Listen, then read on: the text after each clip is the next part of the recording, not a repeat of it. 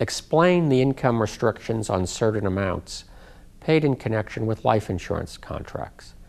As mentioned earlier, the Code specifically disallows two types of deductions relating to life insurance contracts. The first is the premium paid by any taxpayer who is either directly or indirectly a beneficiary under the contract. For example, consider the case in which a corporation is the owner and the beneficiary of a key person life insurance policy. In this case, the premium paid covers the life of an employee or person financially interested in the business. And since here the corporation is a direct beneficiary, the premium will not be deductible. The deduction for interest paid on indebtedness incurred to purchase or carry a life insurance policy is a second type of life insurance deduction that's specifically restricted.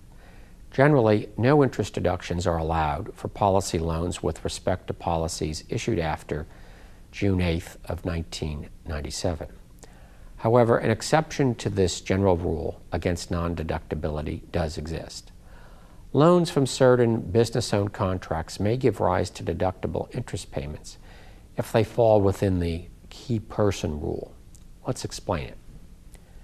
Interest on policy indebtedness of up to $50,000 per insured can still be deducted if the insured is a key person. A business may have between 5 and 20 key persons determined under this formula for purposes of claiming the interest deductions with respect to these policy loans. The so-called Moody's rate is applied as a ceiling on the interest rate that may be used to calculate the allowable deduction. However, even if deductions are allowed under these rules, additional requirements must be satisfied. One rule applies where indebtedness is incurred to purchase a single premium life insurance policy, endowment, or annuity contract. Another rule applies where the indebtedness is incurred to purchase insurance as part of a systematic plan to borrow all or a portion of the contract's increase in cash value. These rules apply in addition to the other restrictions on the deductibility of interest payments. This concludes Chapter 16.